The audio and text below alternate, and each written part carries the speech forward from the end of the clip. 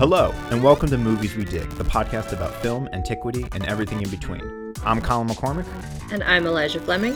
And today we're talking about The Last Legion, a 2007 historical action-adventure film directed by Doug Lefler and produced by Dino De Laurentiis. And today also joining us, unfortunately Christy couldn't be here today, our third host, but we were joined by two wonderful guests from UT Austin, Doctors Ayelet Heimson-Lushkov and Pramit Chowdhury. Ayelet just fled at the sound of her name. I was trying to preserve the integrity of the sound. I do this for you. And this is very generous of you too, because sometimes our guests get to review movies that they're very passionate about or movies that are very interesting. And sometimes we get to review The Last Legion. We had a reason. We had a very, very superficial local reason. Local reason? Yeah.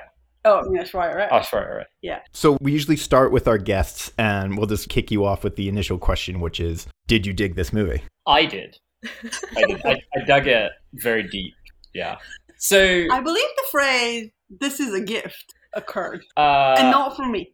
So mostly I thought this was worse than Bedazzled. And as Ayelet knows, I don't think either of you know, but my benchmark for worst movie ever is Bedazzled. It's the only time I've been in a cinema hall and contemplated leaving. But I don't know what kind of extreme FOMO results in you seeing through the last 15 minutes of Bedazzled. But anyway.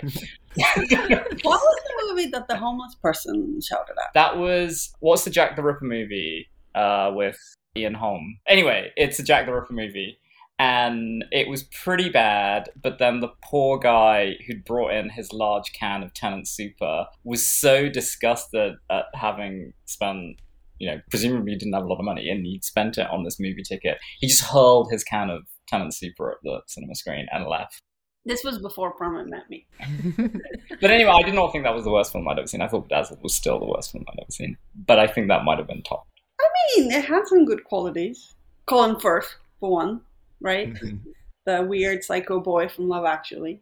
He wasn't the worst thing I had ever seen, but I can't claim that I have given it a thorough viewing. So I noticed that the cinematographer was a guy called Marco Pontecorvo, and it's not a common name. And I was like, I wonder whether he's related to Gillo Pontecorvo, who famously directed the Battle of Algiers. And indeed, he is his son. And I was thinking, talk about how the mighty have fallen. Yeah, and just the velocity with which his father is spinning in his grave at this point. And I don't know how the Battle of Algiers is Pramit's favorite movie and benchmark for all millennial dating. All men above a certain age might pretend they're not deeply into World War II, but the truth will always out. Sure. It's not World War II. It's a subtle difference. It's not 10 years out. So sure. It's the same, Yeah, it's the same kind of nerdy fondness for something that other people have validated. There's three, right? Sure. There's the Battle of Algiers, Tora Tora Tora, and the Guns of Navarone. Mm-hmm. Bridge on the River Kwai, I feel like that. Yeah, exactly. Yeah. So this too has an ensemble cast. One of the reasons I like this film so much is because they were clearly competing in some kind of enormous Easter ham contest. And it was kind of hard to know. Ben Kingsley, obviously. Hands down. Yeah. But on the other hand, he's it feels like it's unfair to award him hammiest. It's Ben Kingsley, obviously. I've mentioned this story before, but I misquoted it on one of our earlier episodes. But there's a story from when they were filming the first Thor movie, and Kenneth Branagh is directing, and Ray Stevenson, who plays one of Thor's warrior companions, approaches Branagh, and he's like, I'm afraid I'm going a little bit too hammy, or should I it's getting too hammy. And Kenneth Branagh says something to the effect of don't just dip your toe in the river. You need to wade into the river of ham, and trust me, it's a river I've gone into many times. You'll enjoy it, or something like that. So the river ham is very much. This is a waterfall over the river of ham. Yeah. So I mean, it wasn't just the performances, but the way that as they shot their faces, it's as if the camera just lingered for a moment too long on the absurdity of the expression that the actor had put on their face. When you know perfectly well they had the choice not to do that, but for whatever reason they were like, screw it. I kept getting fixated, and it was something about Ben Kingsley's beard and the way it kind of hugged his chin or went under, like his chin kind of stuck out just a little bit from below the beard, that I couldn't take my eyes off in every scene. Because it's like every scene with Ben Kingsley, it's like his whole face is the frame, basically. And I'm just looking at his chin, I feel like I could see every like groove and like pore on. He basically just looks like a Morris dancer on coke, like for the whole movie. Wow, like he's just there's some kind of, it's like a sausage roll or some product I can't remember in the UK, and the figure that sells it, the company's called Ginsters or something like that, and the figure that sells it looks a bit like that Ben Kingsley, right? He's got the beard underneath, and it's supposed to be some kind of, you know, Leprechaun. yeah, like but not literally a leprechaun, but a bit like that. And that's basically, it's like a Welsh leprechaun is Ben Kingsley in this movie, but like a really deadly, like a ninja leprechaun from Wales. I gotta look this up later. But. Eli, you mentioned earlier, we were talking just before Isla and Pramit got here about you had something that you were biting your tongue to say. I am astounded at how like nearly unwatchable this movie was. I would like to submit Kevin McKidd's eyebrows for hammiest, because they just kept going. And like he's one of the faces that I feel like got just like a little odd screen time. Everything about this I thought was so terrible. This is Wolfela. Yes. Yes, that's his, yeah. Yeah, his face was like an enormous question mark about why he was doing this. Yeah. I don't know why he was doing anything that he was doing. And it looked like all of the goths or barbarians or whatever, they were all wearing like Spirit of Halloween costumes that like came out of that bag. It's like that fake fur and like a shiny plastic horned helmet. There's a moment in one of the scenes, and I couldn't tell. I had a question I wrote to myself where Aishwarya Rai and Colin Firth are like fighting all those barbarians in the horned helmets, and like I feel like I saw the same guy get killed like 3 times, but maybe it was just someone in the same wig, or because they all kind of like they were in the same outfits, or like it felt like there were 5 extras, but they were just kind of spreading them out, so it seemed like there were like 30 people. Yeah, or they something have a very like that. expensive cast. They might have just run out of budget at the point that they paid for Ben Kingsley. Yeah. Mhm. I mean, there's a bit at the end where they're like defending the fortress or the castle with that famous Roman archery, but the kid is like fighting on the walls, and then someone is supposed to knock the sword out of his hand, but you can very clearly see him just hand the sword. Fair enough. Also, why did he like go over the side of the walls? I'm sorry, I'm getting into plot We're things now. getting ahead of like, ourselves because I want to talk about that battle later, but maybe we should start just to set the scene a little bit for this movie. So it's 460 AD, and Rome is simultaneously its most opulent and splendid and fantastic, and also on the verge of collapse and being overrun by Goths. And so we were introduced to Thomas Brodie Sangster as a Romulus Augustulus, the last Roman emperor. Which, right from the first intro words, I'm blanking out. What the hell do you call title those? Screen? Title screen, thank you. I like the word. Yeah, the intro words, but a trope that I cannot stand, and I felt like even in 2007 was maybe a little overdone, which is magic blood and magic swords. Because the whole movie is incredibly fixated on the fact that this kid, Thomas Brodie Sangster, is like destined for greatness because he's related to Caesar, which I feel like we can get They into. kept talking about the great Emperor Tiberius, and I was like, This movie does more to revitalize Tiberius's legacy than anything I've ever seen. yeah. And yet, no minnows. I was thinking they might bring those in, but No. Now we can get into the minnows later. Yes, I was going to say, because they talk a great deal about Tiberius and not a lot about the things he was most remembered for. And also just, they set up this whole, like, impressive pedigree that was, like, the sword of Julius Caesar handed down to his last descendant, Tiberius, which I'm like, that was the second emperor. Like, Yeah, they didn't even go very far down the Who line. was not his descendant. Yes. Okay, but also just like at the title screen, I was bothered because it said it was 460, but Oda Walker and the whole deposing didn't happen until like 476. There's like an actual date that they could have used instead of 460. Like, why is it 16 years earlier? Like, what? So I don't know why we have a date if we're just gonna like smash things together again. Like, come on, guys. It's like a Google search. I don't know. I don't get it. The fact that Caesar had a magical sword, right? That Sure. it explains a lot. Yes. Also, like, I liked it once I got over my initial shock because, as you know, I'm a big fan of the horrid scene in Troy where Orlando Bloom hands The Sword of Troy. the Sword of Troy to Neil. And Yes. I love that scene. And, Apparently, so did the director of this film.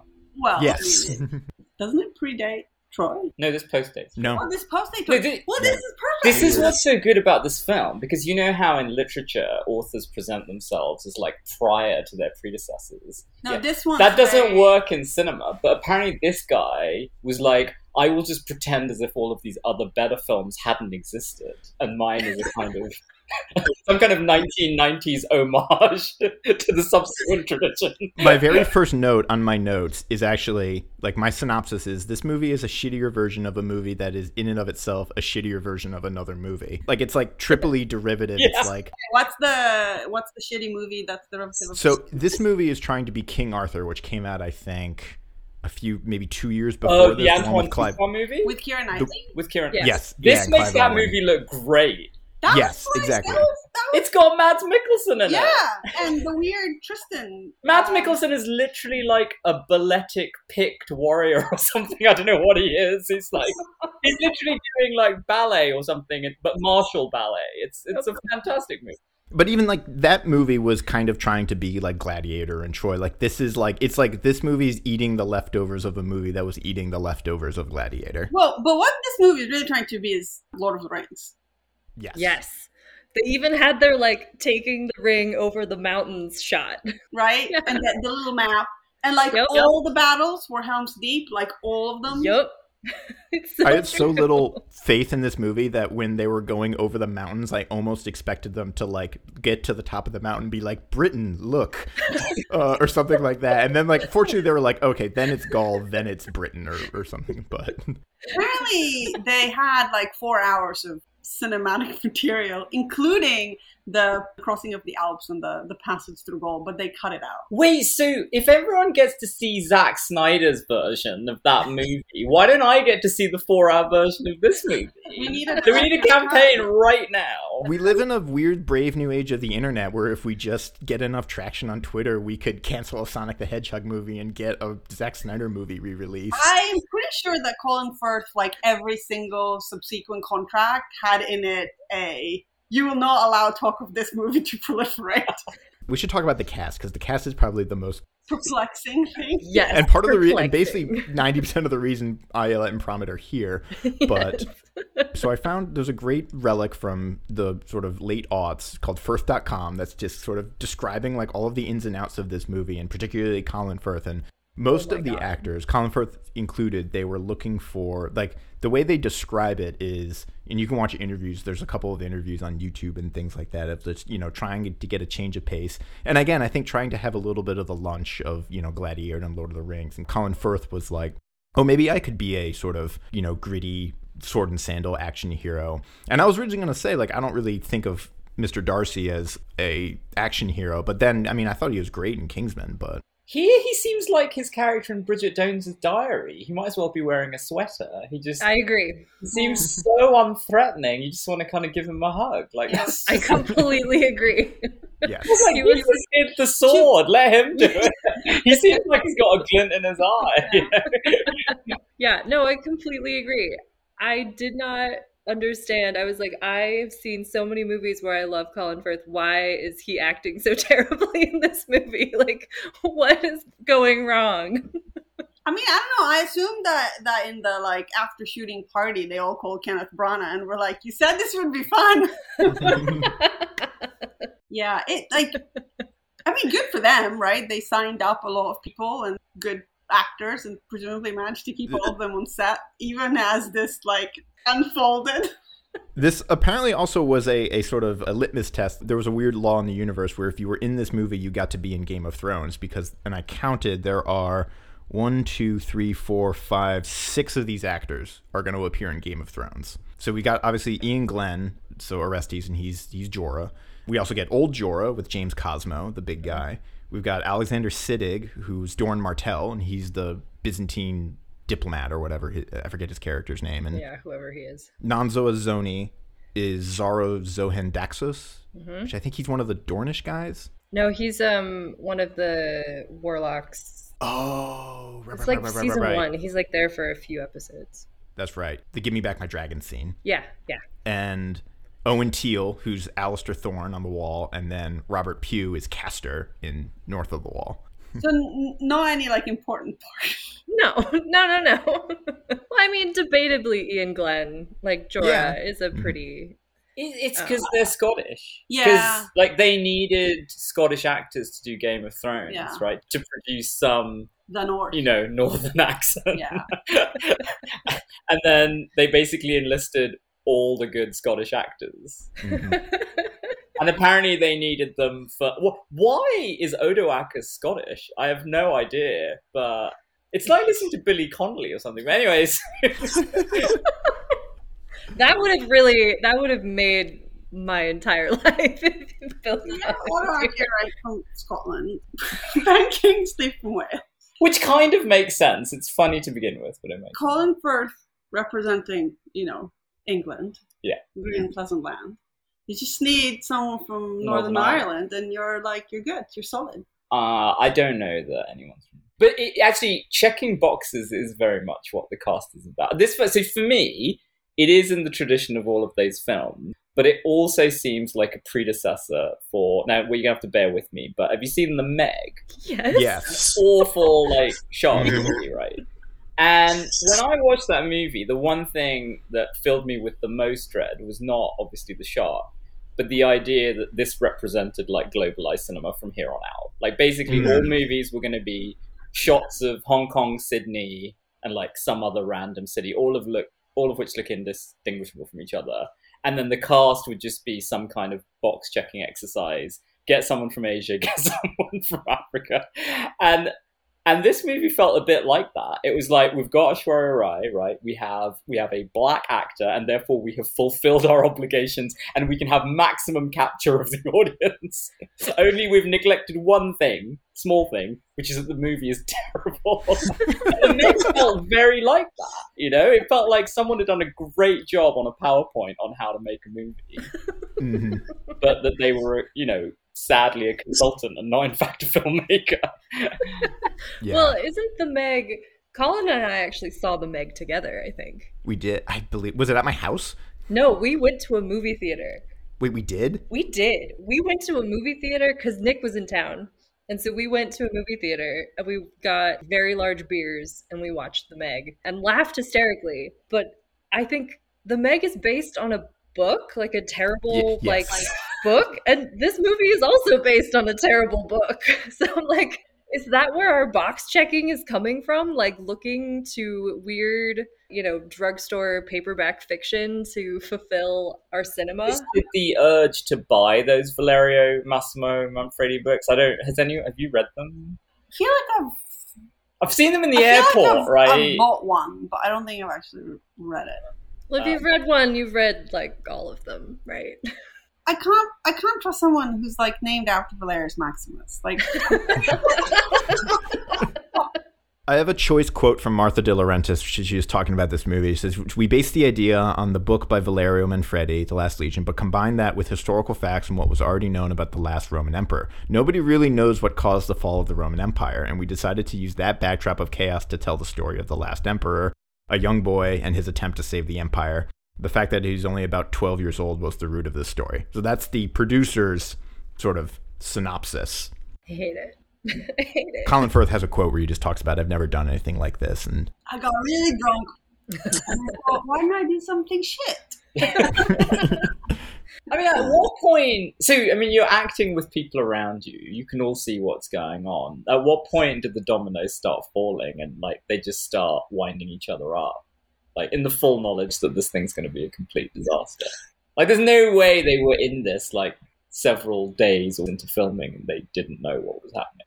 Maybe there was a competition. Maybe that's why Ben Kingsley has that ridiculous Welsh accent. They were trying to see who cracks. Well, no, I think that was their attempt to, and, I use the word loosely, but, historical / mythical accuracy, right? Because that was the signal that he's Merlin along with. Well, there's actually an interesting Welsh tradition how the myth of Brutus coming over from Troy and kind of founding Britannia is sort of very popular in Welsh, and there's a lot of like Welsh receptions of Roman historical stuff. So it's kind of perverse, but there is a way in which the Arthur Pendragon cycle and the Roman cycle kind of exist in the same mythographical milieu. Yeah, absolutely. So I thought that Merlin, like in the medieval tradition, the Roman figure who then gets blended with Merlin is Ambrosius, except for some reason here he's Ambrosinus. I've no idea why they decided to change his name. So yeah, I think that much was actually their attempt to, or Valerio Massimo Manfredi's attempt to name check this tradition that has this. He's called the last Roman. Ambrosia. So I have a question actually for everyone, because I kind of knew going in, because I remembered from, I think I saw this movie more or less when it came out, or I probably downloaded it like from a unnamed site and watched it on a whim. But I was asking myself, like, does this movie think it's sort of pulling one over on the audience by having like a last minute reveal that it's a King Arthur story, or like is that just we see that a mile coming?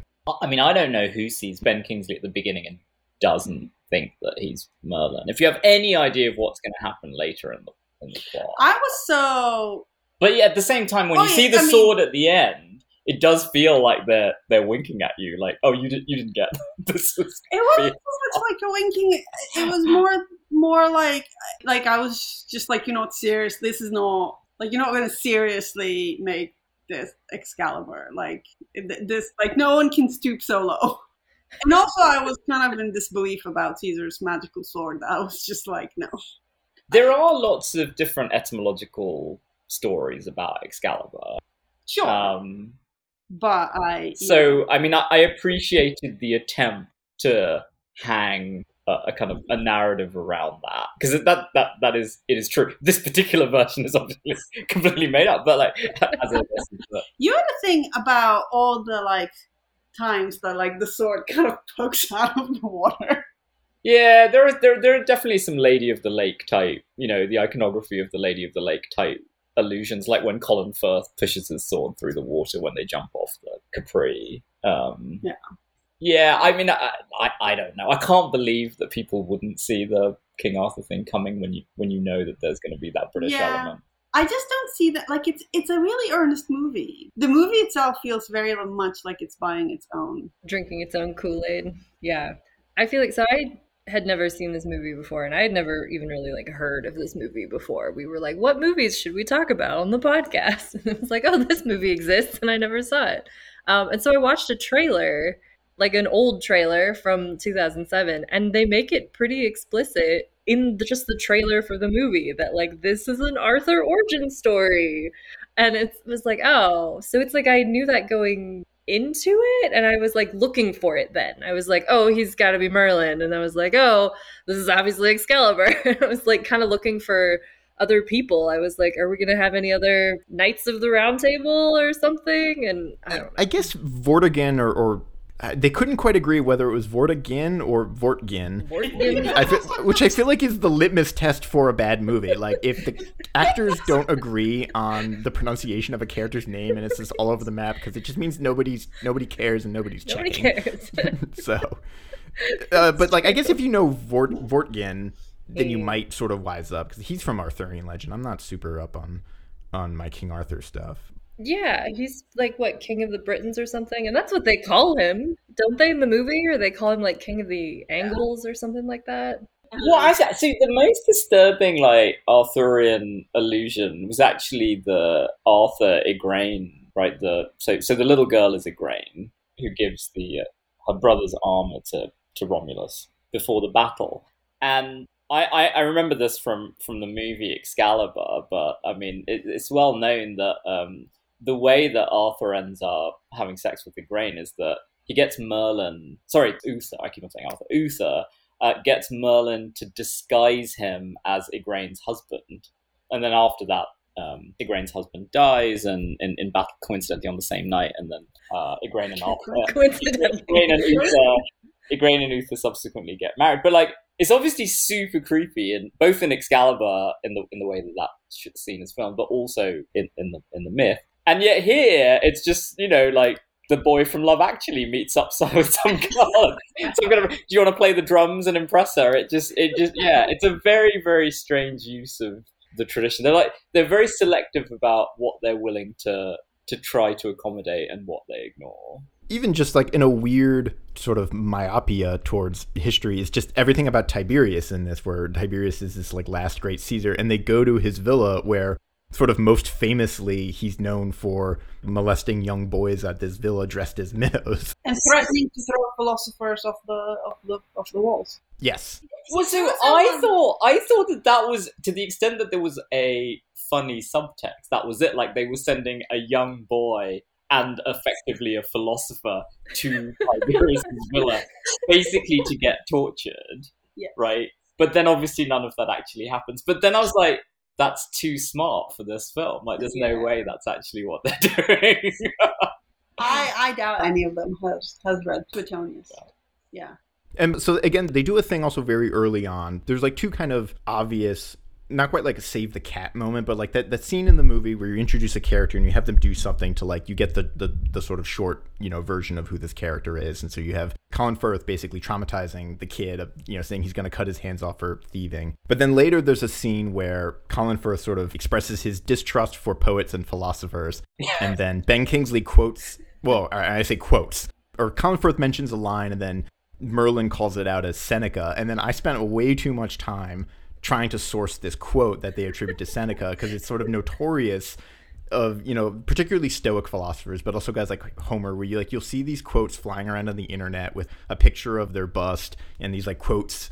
And if you've read like any Seneca or any Latin, you just kind of like, that doesn't feel like an actual quote. And I spent a long amount of time trying to actually source that quote, and I came up with nothing.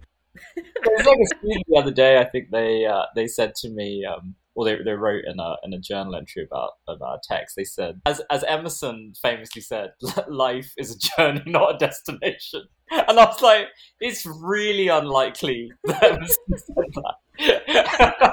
It sounds like a greetings card somewhere. Yeah. And you can usually trace some kind of massive distorted source. But I don't know. Could you find anything that? Yeah, I came up with the particular quote that they cite, like in tons of like there's websites that are like good quotes and brainy quotes and like quotes by Stoic philosophers, but of course none of them ever come with like a source beyond just Seneca. So it's probably one of those. And I think somebody, I think Joel Christensen maybe on Twitter had something like they were like tracing back a bunch of like misappropriated quotes by Homer and like trying to figure out their origins. And like usually, it's some kind of convoluted passage where it's like a loose adaptation of a translation of a paraphrasing or something like that. Or like something Edith Hamilton once said. It's all very strange. It's, I don't know, like the Eastern Roman Empire, it's like the Washington football team. I'm like, that's not a name. And like their concept of it wasn't clear to me. It's like they only had one Rome set. And so once they've used it, they couldn't like have a Senate set or something like that. Like it was very, like even their use of Rome was very perplexing. And you didn't actually see very much of it. No. It's a great scene when his parents get killed and his mother gets hit with that javelin and wins worst acting in the movie. Oh.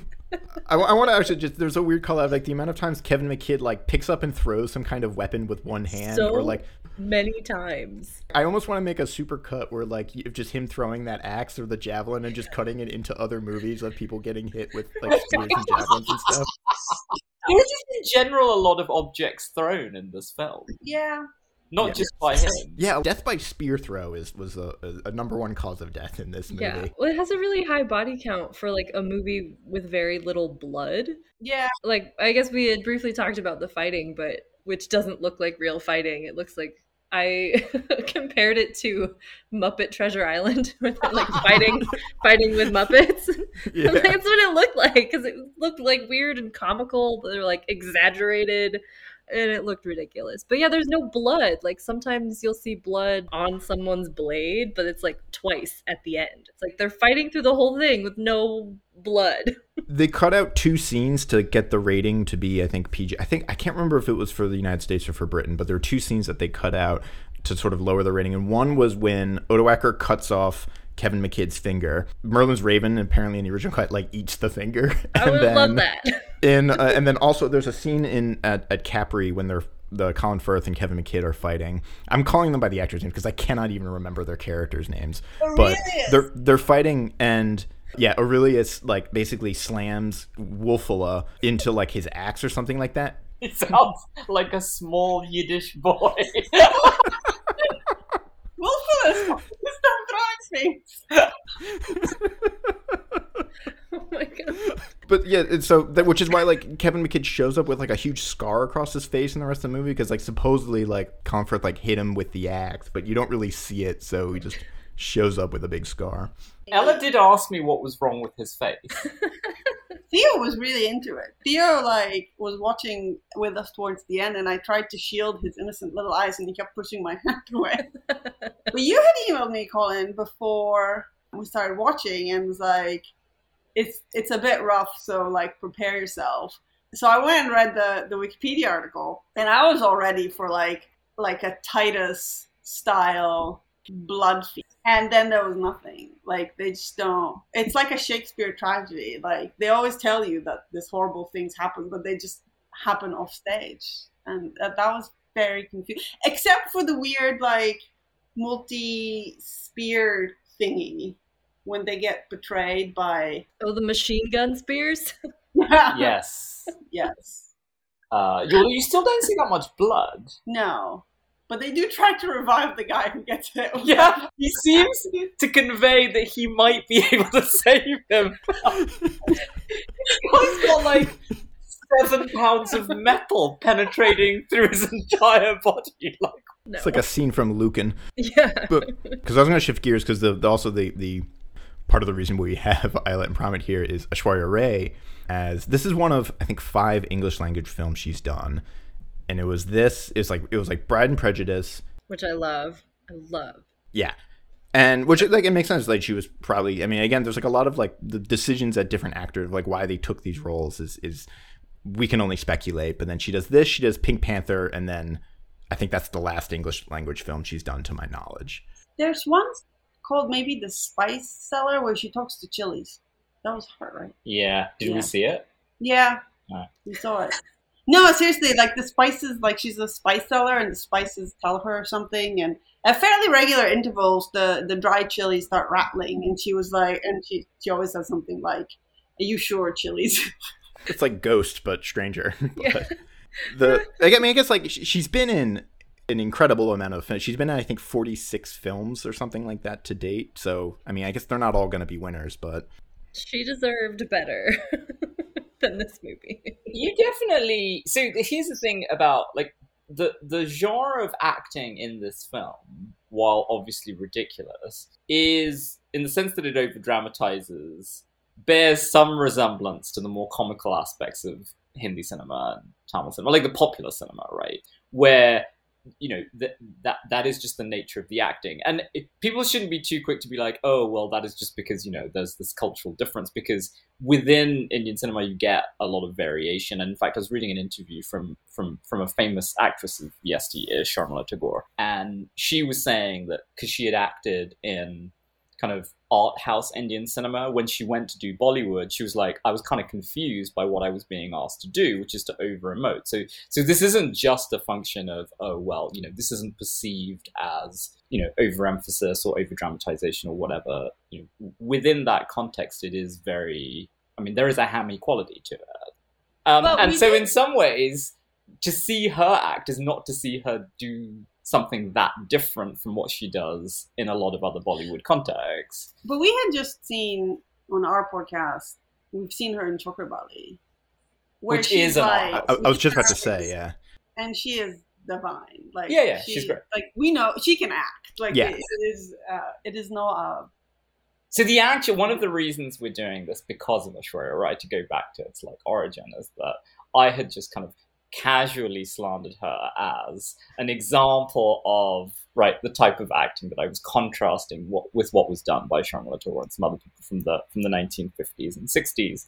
And then we were like, well, to do justice, we have to see her do that type of film, right? We can't just compare two things that are unlike. And so so when we saw her in that film, we were like, yeah, she's great. And she's actually not bad in this film. I don't think either her or Colin Firth fault that they have the least sexual chemistry of any couple on screen I think I've ever seen. It was painful. Chaste. When she sneaks into his bed, he seems mostly confused. Yeah. And It also seems like completely unmotivated. It's like, we cannot develop a narrative that's convincing whereby these two end up together, so she's just gonna go into the tent and we'll get it over with. And they just seem to lie down in the bed next to each other fully clothed. Yeah, And- nothing seems to happen. I suspect that was her contract. Like, Yeah. I think she doesn't do like nude scenes. And they often get things like body doubles and things like that. Like I strongly suspect like the scene where she comes out of the lake, they're probably using a body double. Right. We talked about actually, so in the Immortals movie with Frida Pinto, similar situation where like most of that sex scene with her and Henry Cavill, I think, is a body double.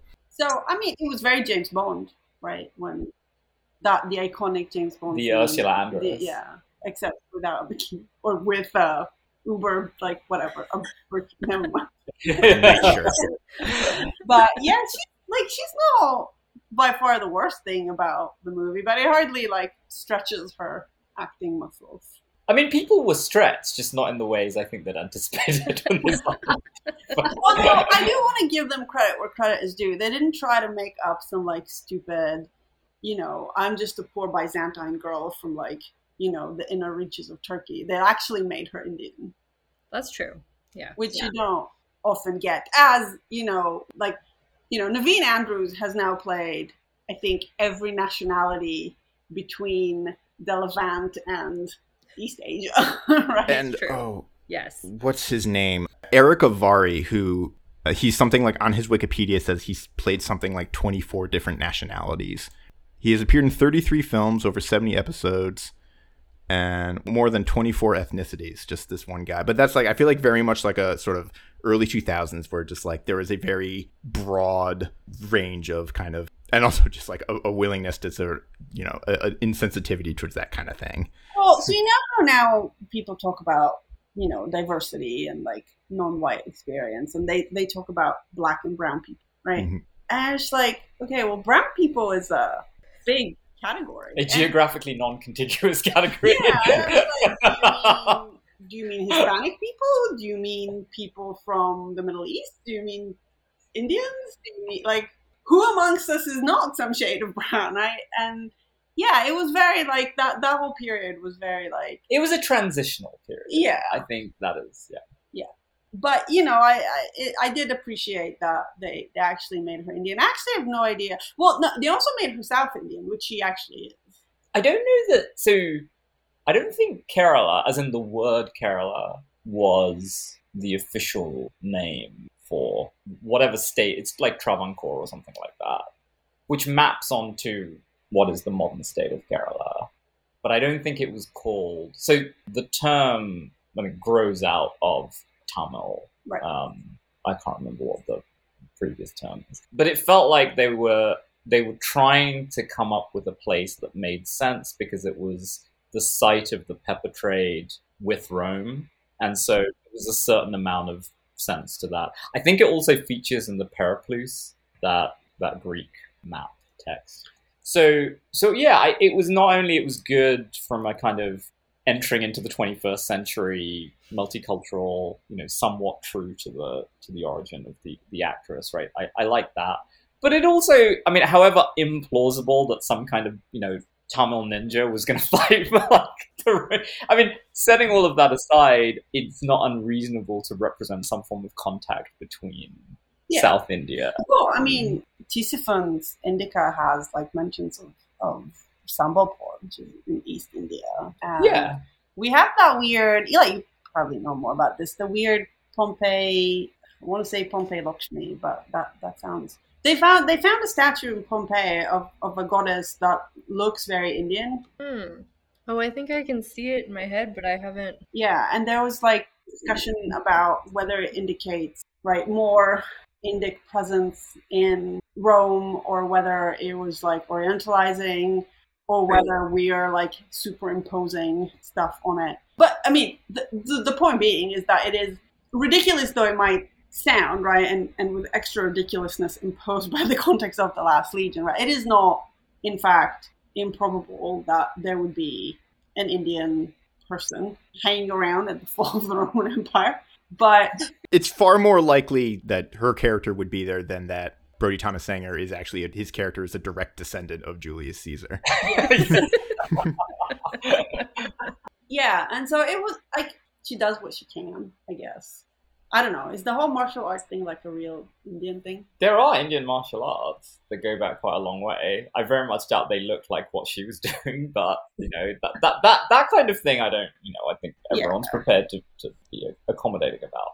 I mean, I have no idea whether there are 7 grades. That all might just be made up. Oh, and now I remember, right, in the King Arthur, they were Sarmatian knights, weren't they? Yep. But most of them are played by, well, I guess like one of these Sarmatians is Ray Winstone, who's like the most. He just has a Cockney accent, right? Yeah. Well, and then like all of their names were still the Knights of the Round Table, right? Like they were Gawain and Tristan. like that's not a Sarmatian name. Like what? Which also leads me to another, like, I think where the Arthur movie is like a little, we said at the beginning that this movie makes King Arthur look like Rashomon or something. But, The Battle of Algiers. yeah, exactly, the Battle of Algiers. But King Arthur at least was aware of like religious tensions that would, be a part of early Britain and late Rome. And this movie is not even remotely interested in any sort of discussion of, it's very sort of hand wavy about what religion everyone is. And Yep. I think his crown has a little cross on it, but that's about it. Well, I had to look up whether Oda Walker was Christian at this point, and he is. And so it's like, what? Ugh, I don't know. It's like, It's incredibly, like in some way, right? It is kind of, well, it's tragic in many ways, right? But formally, so much happens off stage, and so much is like kind of messenger speechy, right? Like the bit where the Senate betrays them. What's the guy's name? John Hannah. John Hannah, I yeah. just call Yeah. him Jonathan from The Mummy. That's what his character is in The Mummy. Or For Weddings and the Funeral. I know that that's so much better of a character. I love him in that. And when he like says the eulogy, I cry every time. But I can't. He's always Jonathan from The Mummy. I can't erase No, it. that's fair enough.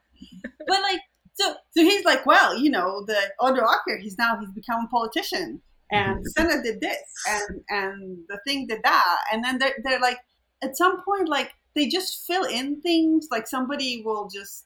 Well, the whole Last Legion, right, is about these people who feature very late in the movie, and where everything is just reported. It's just like, I am the commander. It's like, And that was like particularly like that because isn't Aurelius the commander of the Ninth Legion? Like, doesn't he recognize his own culture? Well, I think they say at the beginning that I think that Aurelius and his guys were, I think, serving in Africa or something like that.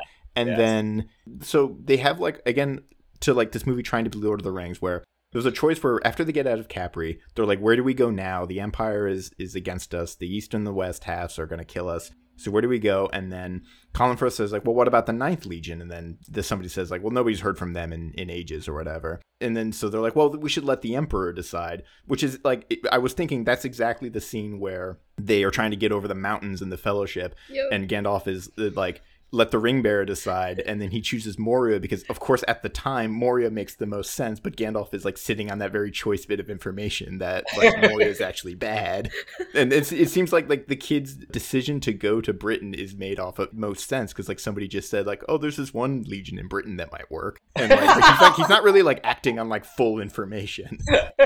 But Colin Firth keeps going around saying that he's the commander of the Nova Invicta, right? And now my Roman numerals might not be the best, but like that suggests to me, right, that he is the commander of the Ninth. I don't remember. And also, I'm like, Let's make a lot of gestures for those who can't see.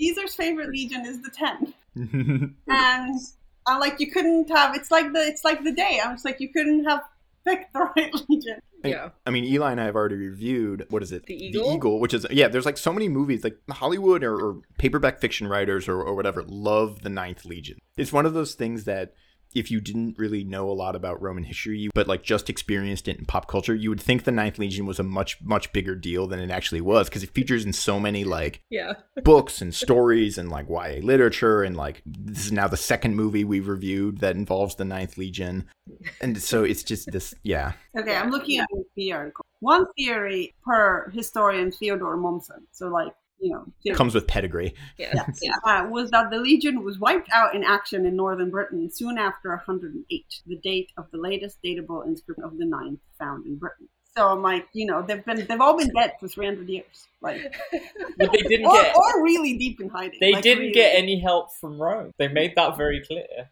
Yeah, I mean, so the theory fell out of favor and suggests that the ninth may have been based in what is now the Netherlands. That's a better twist than the movie had. That they just became Dutch. Yeah. And they're actually my ancestors. They might have been involved in the Bar Kokhba rebellion in Judea, or Marcus Aurelius' war against Parthia. And that's it.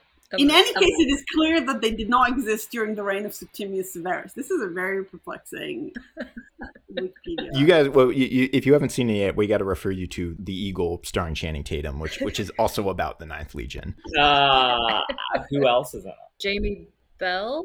Oh, okay. Yeah. Right. Yeah.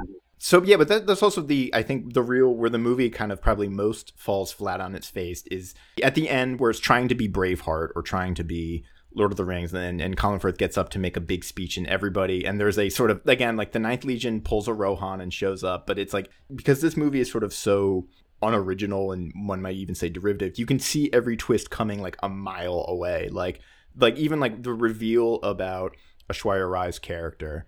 Right. You can see that reveal coming 20 steps in advance, and then that the Ninth Legion is going to have a change of heart at the 11th hour. But when they show up, they're old and they seem to walk very slowly towards the battle.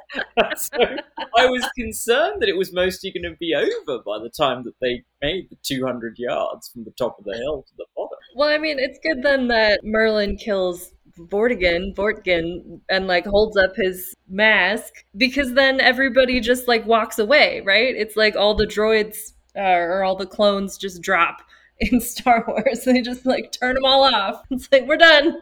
Did I miss that, or did they show the full extent? So he rips it off, and then he like pushes him into the tree. It's like on fire. Yeah, and that's it. And that's it. Yeah. It was not very elaborate. No. I kind of wanted there to be a face-off moment where basically Ben Kingsley rips off his face and it's just Vortigern's mask underneath. But yeah, no, or Ben Kingsley's own face. Have we ever established why Vortigern or whatever his name is like wears a mask? No, I might have Mandela affected this, but like I had a memory that there was some accident involving a young Merlin that like horrifically scarred Vortigern's face, but that's not in the movie. I think I made that up. Well, he did seem to like have scars, but I briefly wondered if he had just like burned the mask to his face, and the mask was the thing that gave him the scars. So I don't know. Cool is if he'd taken off his mask and actually it was Caesar. That would have been best. That was weird. It totally was like unnecessary, because like there was already a villain, and then so they had Odoacer, right, and then Wolfula, and then they're like, oh no, we need one more. We need a trifecta. I mean, it's supposed to be some kind of, confederacy of an axis of evil. Yeah, like the barbarians all got along, and I think that was the conceit, right? Yeah, but it ended up It was being weirdly fascist. Like, the whole movie was just like, and freedom will pass from Julius Caesar, that famous Democrat, to down through the bloodline of, 400 years, 500 years of Romans, to Britain, where freedom will thrive in the form of Arthur. Like, it was like It's like Boris Johnson wrote. No, it's like the Percy Jackson nonsense all over again. Yep. It's like drawing a direct line between Rome and, next big empire, next cool thing. But yeah, you're right. Like, really, it was like Colin Firth. I keep saying Farrell. Colin Firth was giving a speech that like kind of belonged in Braveheart. Which is a movie about fighting against an absolute monarchy. It's like, do these people know like which side? Like, they're on the side of the empire. Yeah, also, like, Vortigern, whatever, was like king of the Britons. who live in Britain. Like Romans are like the invaders. I'm like, you're not protecting your land. What are you doing? He's notionally protecting like the empire, because as long as there is a Caesar, then there is like a Roman exile or something like that. But they don't even go on to have like some weird attempt to restore, Rome for the Romans. They're just like, okay, so we'll throw our sword into the rock because, that's... Well, because, yeah, it's the script says that's what's going to happen. and then that's it. Like, and nobody... Like, history continues to unroll in, like, some distant place, and the British go off to do their own thing. In that sense, it is kind of accurate. The other movie that it reminded me of, I told you, including the speech, was Kingdom of Heaven. Oh, yeah. And it felt a work of cinematic masterpiece. Well, I was just like, so Colin Firth has been outacted by Orlando Bloom. Ooh. Just a sad day for Colin Firth. But actually, because it's Ridley Scott, as problematic as that movie is, it's okay. Yeah. It still manages to get its shit together much better than this one does. Well, the Crusades do have like the benefit of having two clear sides, so you can argue about Orientalizing notions of Saladin, but like even contemporaries were like, you're a Crusader, you're a Christian or you're not a Christian, right? Whereas this is actually like the reason nobody knows how Rome fell is because there are too many complexities and sides, and there's no like clear moments, right? The Crusades, like, Pope goes to a cathedral and he's like, I announce a crusade. Well, and off they all go. Apparently, it is very, very straightforward, because what you have is true blue-blooded Romans descended from Caesar and some Scottish, some Scottish Goths who are bad. Well, the thing is, though, they actually were, like, Romans descended from Caesar. They were just not Tiberius. Like, it could have been one of Caligula's many brothers or sisters. That makes sense. We need a Caesarian deep cut where they have to go to Egypt or something. Yeah, like, Caesarian, that would have been interesting. They were in Africa anyway. Mm-hmm. True. The Julia Claudia, like Agrippina. They do cite Alexandria. That's their place where they get their hand cutting from. It feels like a throwaway line from like an Aladdin movie from the 60s or something. Yeah, exactly. Very much. Yeah, we could run off on a whole thing about like the hand cutting off motif being attached to Alexandria, but... Exactly. Yeah, that's exactly what I felt when they said. There were many Alexanders. It might not have been the one that we think of. Yeah, it was this very strange. Like, they had all these options available to them, and it's almost like they deliberately picked the wrong one at every turn. Right. I mean, as someone who once graded a Roman history exam that literally said that Pliny the Younger was Rome's first and best emperor. Pliny the Younger was Rome's first and best emperor, and after him, the empire went into decline. Yes, sure. I wish Pliny could have read that. He would have loved that. I mean, wherever he is, I'm sure he feels very validated. But this tops that. Haven't they read Gibbon? What happened to the director? I didn't... This is his last directing credit. Should lead with that. So Doug Leffler, he was recommended for this film because Raffaella De Laurentiis was one of the producers, worked with him on the sequel for Dragonheart. There was like a direct-to-video sequel for the Dragonheart movie that Doug Leffler directed.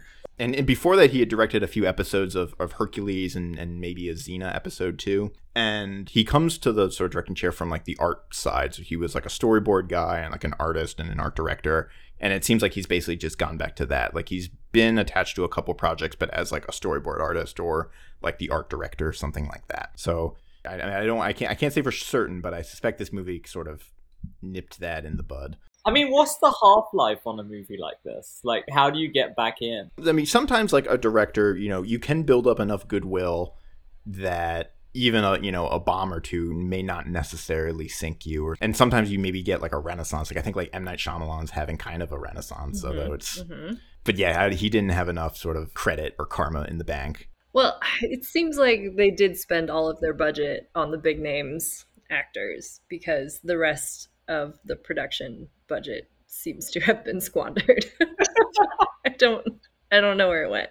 So I would like to think that, with a bit more money that a director could maybe have done something slightly more, but I don't know if I would give him a second chance. I don't know who would have done a better job on this. I'm only saying this because Eli and I were just talking about Dune before, but David Lynch.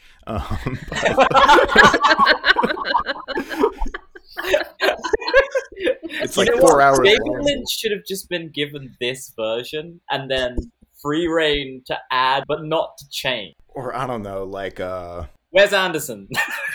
yeah. Oh, yeah, I can just imagine the scene where they're standing right across from each other. It's like, I guess that's the end of Rome. Yeah. Yes.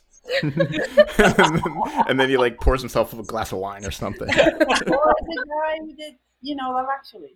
In fact, I would have gone further and cast Hugh Grant as either Birkin or... Oh, that would be so beautiful. They've gone all out with the Bridget Jones thing. Yeah, they could have had Colin Firth and Hugh Grant. Yeah. Yeah. And then, because, apparently they cast Colin Firth first and then the kid. And apparently the fact that they had experience working together benefited both. Here's the crazy part. Well, not that crazy, I guess, but Thomas Brodie Sangster is just kind of one of those. He's like a perpetually young-looking person. He's actually like almost exactly my age, which would mean that this movie came out when he was 17, and that boggles my mind. I hate it. This poor kid. He always looks like a psycho. He's a psycho in Love Actually. He's a psycho in... Well, his creepiness comes from his kind of obsessive focus in Love Actually. Yeah, but here he's the same. He's just like really abstracted. And then he has that line where he's like, so my ancestors built my prison. Like, I liked him in The Queen's Gambit. I thought he did a good job. In this movie, he's the kind of kid that, like, when you're like a parent and you wake up in the middle of the night and your child is standing right next to your bed just staring at you, that's this kid. No. I kind of wanted Liam Neeson to be in this movie because Liam Neeson seems like a guy who takes a job for a paycheck. And this seemed like the kind of movie where he would have been only too happy to take the paycheck. Judi Dench. I mean, also it involves transporting this boy from one place to another place. So really, it could have either been Liam Neeson or Jason Statham, like either of them. Yes, beautiful. I would have loved that. I mean, this is also with movies like The Last Legion. You kind of you have to imagine what is the purpose of making a movie like that in 2021. Say, like, if you're gonna rework The Matter of Britain. Yeah, I mean that's what it's called, right? The Matter of Britain. Like if you're gonna rework it, like how are you gonna do it in a way that's... I mean, I remember we watched... That was another... So we went in the cinema. Remember we watched half an hour of Tristan and Isolde, and it was so boring that we stopped. Like those medieval chivalric things. Like it's hard to make it work well. Can you think of a good example? Recent? I don't know. Well, so there's... I have it's not a good example, but I love A Knight's Tale because it doesn't stick to any sort of like historical accuracy. It's like telling a story and you really care about the characters. They just happen to be... A Knight's Tale was part of that, like, there was that phase, like that and the Tudors, right? Where they like... Yeah. Bros in the Middle Ages. Mm-hmm. Mm-hmm. Which, I thought worked quite well, but yeah, it wasn't really... I mean, I liked Excalibur. I thought Excalibur was... Have you seen Excalibur? Yeah, it's been many years, but I saw it as a kid. It's worth another look. I mean, it obviously, it wears its age. Mm-hmm. But, like, it is unflinching about the fact that that chivalric set of tales is, like, it's pretty grim, right? I mean, it's people basically having sex with other people without consent in various different forms, like including Uther and Igraine, and people like Mordred killing his father, right? And so it actually embraces that side of it, and it was an oddity at the time, although people are kind of quite fond of it. But definitely it feels like a movie for the moment now. But the way in which it's treated is invariably not like that. It actually tends to be much more sanitized. I mean, this is an extreme version, but like even the Antoine Fuqua one, right, tended to be much more focused on the battle sequences. There was a little bit of intrigue, right, because it's the Christian, right? He's a representative of the church, right, who betrays Clive Owen, right?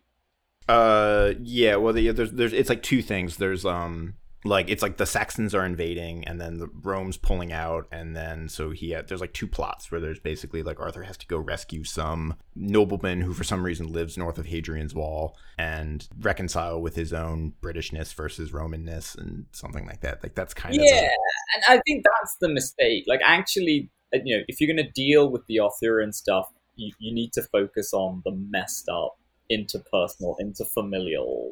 Have you seen? I was going to ask, have you seen Green Knight yet? No, should I? I've seen. I think you should. Okay.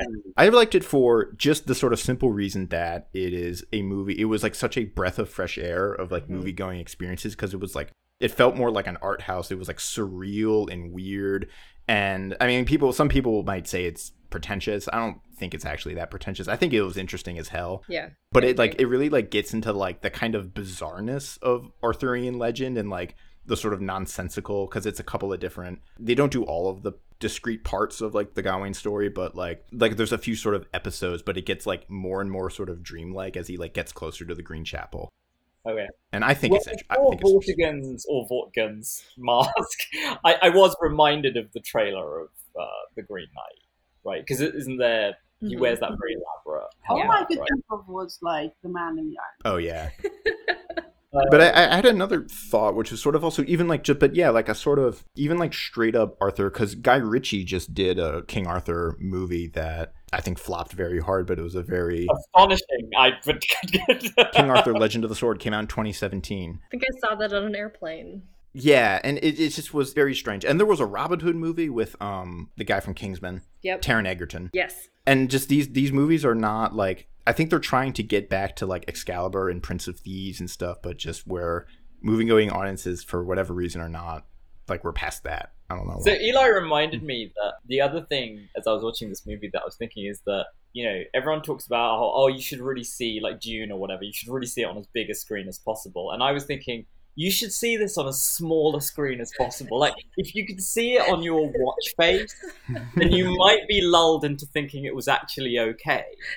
But as soon as your screen hits like 4 inches, like phone-sized, then its weaknesses become very apparent. So a plane would be not a plane today, because the screens you want to see this on an Aeroflot from like 1980. Oh my god! To be fair, is not let down by the cinematography, or rather, the cinematography is not what left this movie. No, Marco did right by his father cinematographically. It's just but as Eli pointed out, right, like there isn't anything other than the beautiful scene of Capri, right? Yeah. There's not that much to film. Like it's kind of weird. I understand that they didn't have a budget for, like, props, blood, like, Rome. But, like, it's the British countryside. Like, why can't you take a shot of, like, the actual landscape that's decent? Like, Peter Jackson has already shown you how... Well, it could be the Bulgarian countryside. It doesn't matter. But, like, they don't even seem able to film landscape. What? Because like it's all like Well, it's painted. It's like a sound screen. It looks like everything was shot on a green screen stage with like a painted backdrop. Right. Another like weird little like bizarreness nitpicky is that when they first get to Hadrian's Wall, and they're like, Hadrian's Wall, and they're like the way that's shot, it looks like they're coming at it from the north or something like that. It's like yeah, it's kind of weird. Well, here's another nitpick that just occurred to me, which is what happens to all the other legions? Right, like I don't know. Like, they're still there. Again, in the like the messenger speech, I feel like John Hannah has something where like maybe they've all defected or whatever, or sworn to Odoacer. The 9th is not the last legion; it's the only legion that they could see. Only legion. It's not a legion unless there's a Caesar. I think that's the thesis of this movie. It's just sparkling soldiers. It has to come from the Caesar region of Rome. That has to be your best work yet, Colin. Thank you. That's the second time I've made this joke on that podcast. It keeps on giving. Yeah, it's a very like when I was watching it, my like main preoccupation was why did they keep making it? Like at some point, presumably on day 2, they must have been like, well, this is not going to end well. And yet, they didn't just cut and run. Like you know. Well, I mean, I quite like the idea that on day 3 they started to act better, and then the director was just like, "No, we can't refilm days 1 to 3. You're gonna have to stick with whatever you were doing." Like the Ewan McGregor Star Wars. Oh, Ewan McGregor Star Wars is a great example. Yeah. I wonder sometimes when films like this come out if it's like, am I witnessing like a tax write-off or like or like some kind of, like, it feels like somebody owed somebody else like a bet or like some kind of obligation, or like this is the weird, you know, the sacrifice we have to make for like for every Battle of Algiers, we've got to make one of these movies to like restore, you know, to like appease the gods or whatever. Balance. Well, on the Wikipedia page it says it premiered in Abu Dhabi, right? Which is really, really weird. I don't think of Abu Dhabi as like the movie capital of the world, but there were a lot of like inexplicable characters, like the Demetrius, the pretty boy. Mm-hmm. Is that Rupert Friend? Yeah. It was just kind of there, like just hanging around. And, well, he was there for some physical comedy, basically. Yeah, but he didn't seem to serve like an actual. He held the torch. He was a box check, because I think it's like if you're gonna make this kind of movie, you need this amount of like the ensemble of characters, and then there needs to be types, you know, A, B, and C, and he's you know type B. And then I'm wondering if one of the boxes was like the studio's head son or something like that. Right? Some rando, I don't know who in this movie. I mean, everyone was. I mean, that was the surprising thing, right? Everyone actually had some credibility. I don't know how, like, everyone... Like, Ian Glenn's a pretty good actor. Well, I don't know how... Like, there must be, like, an NDA somewhere, because it is entirely unclear to me how everyone, like, survived this movie with... Other than Doug Leffer, with their career intact, right? Like, how did Ben Kingsley ever act again? Oh, well, I mean, but I think, you know, presumably Ben Kingsley says stuff like, "Oh, that was a terrible movie. I was just kind of joking around."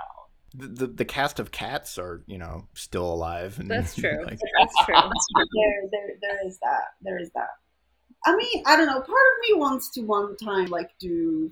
I don't actually want to do a course on it, but it would be fun to, like, put together all of the random movies about the fall of Rome and, like, Arthur and stuff, and just show them to students without any prep and be like, okay, so how does Rome fall? And just see what they can, like, reverse engineer out of it. People are really fascinated by the fall of Rome, and I couldn't care less. Well, see, but this movie actually wasn't. That's the funny thing. Like, even though a major plot engine is the supposed fall of Rome, actually it just had very little interest in that. Yeah. Well, it had a very little... Everything was kind of just narrated as dressing for a set of sequences, right? It's like the rescue sequence. And then, presumably at some point, they wanted a crossing the Alps sequence. Yeah. You could argue this movie also had very little interest in Britain either. It's kind of fell between those two. What is it about? I think it's about the sequences. I think it's about the sword. Silas Italicus. Well, so this is why. So with the Antoine Fuqua movie, the reason why I thought it was fine, right? I mean, I didn't think it was as bad as everyone else thought, but I also didn't think it was good. It was fine. It is that he actually was pretty good at filming. It was a bit like Predator, right? You had these individual matchups, and he was pretty good at filming them. Like, he'd done this shortly after Training Day. That one came out, I think, in 2004 or 5, and I'm trying to think when Training Day. Yeah, but I mean, he knew how to shoot a scene. I mean, it was, you know, it's a little shallow, but the striking thing about this film is that, yes, fine. I mean, you have no ear for dialogue, for, like, plotman, right? None of that. But, like, at a core, you need to be able to shoot a scene. Like, if you can't do that, then it's just nothing for you. Yeah, Training Day was 2001. King Arthur was 2004. And that was his 5th movie, feature film, I guess. Replacement Killers is his debut. What happened after King Arthur? Did you recover from that? Oh yeah, he's got a goes on. He did The Magnificent Seven in 2016. He's directing 2 films that came out this year: The Infinite and The Guilty. And he's got a movie that's TBA for release date, but it's called Emancipation, coming out in the future. He also directed Olympus Has Fallen, which was one of those, I think that's one of those movies that I confused with another movie, but it's one of those movies where the president is kidnapped and the White House blows up or something like that. I think I also watched that on a plane. There were like 2 that came out like back to back. I will say that, you know, as a classicist, right, a lot of what you do is read literature that is objectively quite bad, like Silas Talcott, and pretend that it's quite good. And this movie is kind of like that, right? Like you can see the skeleton of lofty forms like Greek tragedy, and you can see like good actors flailing around, and you can kind of see what they're going for, but it's all like sound and fury signifying nothing. And I feel like that is a lesson to those of us who deal in derivative literature, that some things are better left to die on the shelf. But yeah. Or Silas's fan club is going to be writing you angry letters. Yeah. Aren't you it? Well, no, I'm not saying that Silas is as bad as this movie, but like, you know, as we've come to kind of think about belatedness and being derivative as kind of standard and not necessarily like a bad thing, but it has to be executed well, right? And if you put this movie, which, right, like Colin said, kind of just tries to eat the leftovers of a bunch of other movies, right, and you put it next to something like Ocean 12, then you can see how a good movie and a bad movie like do being belated or derivative. But Right. one of them, right, Ocean 12 is a great movie, but this is not. Yeah. Even though arguably you can strip them down to basic and not end up with like 2,000 years ago historians might have right very very misleading ideas of how these two movies relate to each other. No, but that's right. Yeah, you need to understand. You need to understand your genre. I think the weird thing about this is that, you know, we've all cited like so many different examples, each of which have their flaws, but you can kind of see how more or less they overcome them to arrive at some quality. So you know how, despite all of that existing, like, and this guy seems to have been unable to. so you know how when you pitch like a very initial idea, you're just like, oh, it's like Game of Thrones meets Lord of the Ring meets Annie, right? Mhm. And clearly this was like that, and it just didn't progress, right? They were just like, it's Lord of the Ring meets King Arthur meets Ashura Ray.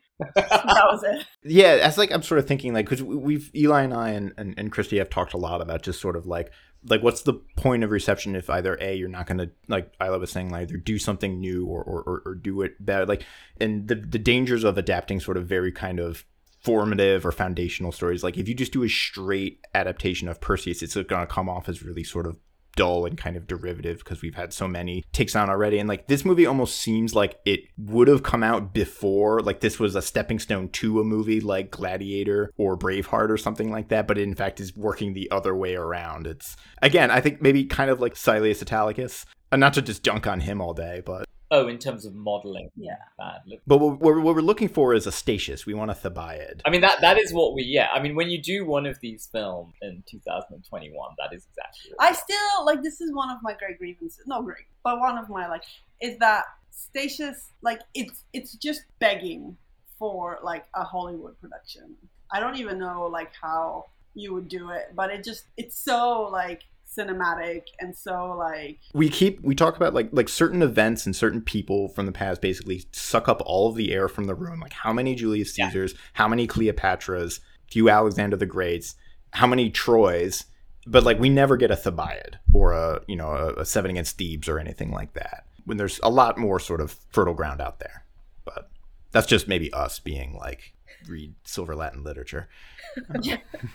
Well, I mean, you just need the hook, right? I mean, the hook can be the actor, the hook can be, whatever. It could be some technology that you've developed that means that, the story is going to be powerful in some other way. I vote for a Hemsworth. Yeah. Liam or Chris? You get Hemsworth. Doesn't Both. matter. Both. That's the beauty of the Thebaid. You can That's have true. as many Yeah. That's Hemsworths true. as That's you true. want. That's Yeah. Very true. see actual brothers actually fight. Yeah. You can have everyone. That's the thing about Statius. Like they're all just like ripped all the time and sweaty. Like Well, Tydeus and Polynices wrestle like right in book 1. yeah, There's your box office right there. yeah. I mean, it's just begging for. Plus, it's really camp. It's super camp. and, like, As yeah. I was saying, literally, like I point this to students sometimes, like they're always sweaty, they're always shining and glistening and, you know, bulging. And Yeah. just like, it's just, Yeah. it's there. You don't need to do it. You just have to cast the right people and the thing directs itself. And then you can do the accolade as a, you know, Well, the Thebaid also helpfully structures your fight sequences. yes. Sorry, I'm now distracted by thinking who would play Achilles in the accolade.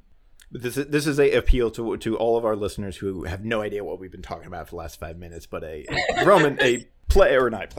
poem by a sort of later Roman author named Statius called the Thebaid. Go read it, or read about it at least. Read the wiki, bare minimum. Come on. That and the accolade. The accolade. Yeah. So I think I should let you two go, because we can monopolize all your time talking about this movie. Next time we come on this podcast, though, we want a good movie. You should pick the movie Yeah, next time, you- because I'll keep slinging shit your way. But You know, I vote for Moana. I've always held that was an Aeneid begging to be exposed. So thank you, Ayelet Pramit. Thank you so much for coming on the show. If people want to find you or hear more from you on the internet or elsewhere, where should they look? Well, so we have our own podcast where we're in between seasons right now, and our first season was about like good cinema. It was Bengali art house cinema, and now we're on a hiatus, and we're gearing up for season 2, which is about Israeli cinema, which somehow ended up kind of being about sex and bro movies. So it's quite a So we A were whiplash. we were and are Calcutta Art House because our films were from Calcutta. Yeah. But we have not renamed the series. Yeah. I think that is just going to be our name, but we're going to take Calcutta Art House to the various cinemas of the world. yeah. We're going to Bring stretch it as far as our we can. now legendary ignorance Yes. to uncharted territory. Yes, irreverent and uninformed. That is us. It's all happening, and we will have season 2 soon-ish. Excellent. Nice. All right. In that case, I think we're gonna release you. You can return to Theo and Ella. Yeah, thank you guys for joining us. Thank you. Yeah. Thanks so much. Bye. Bye.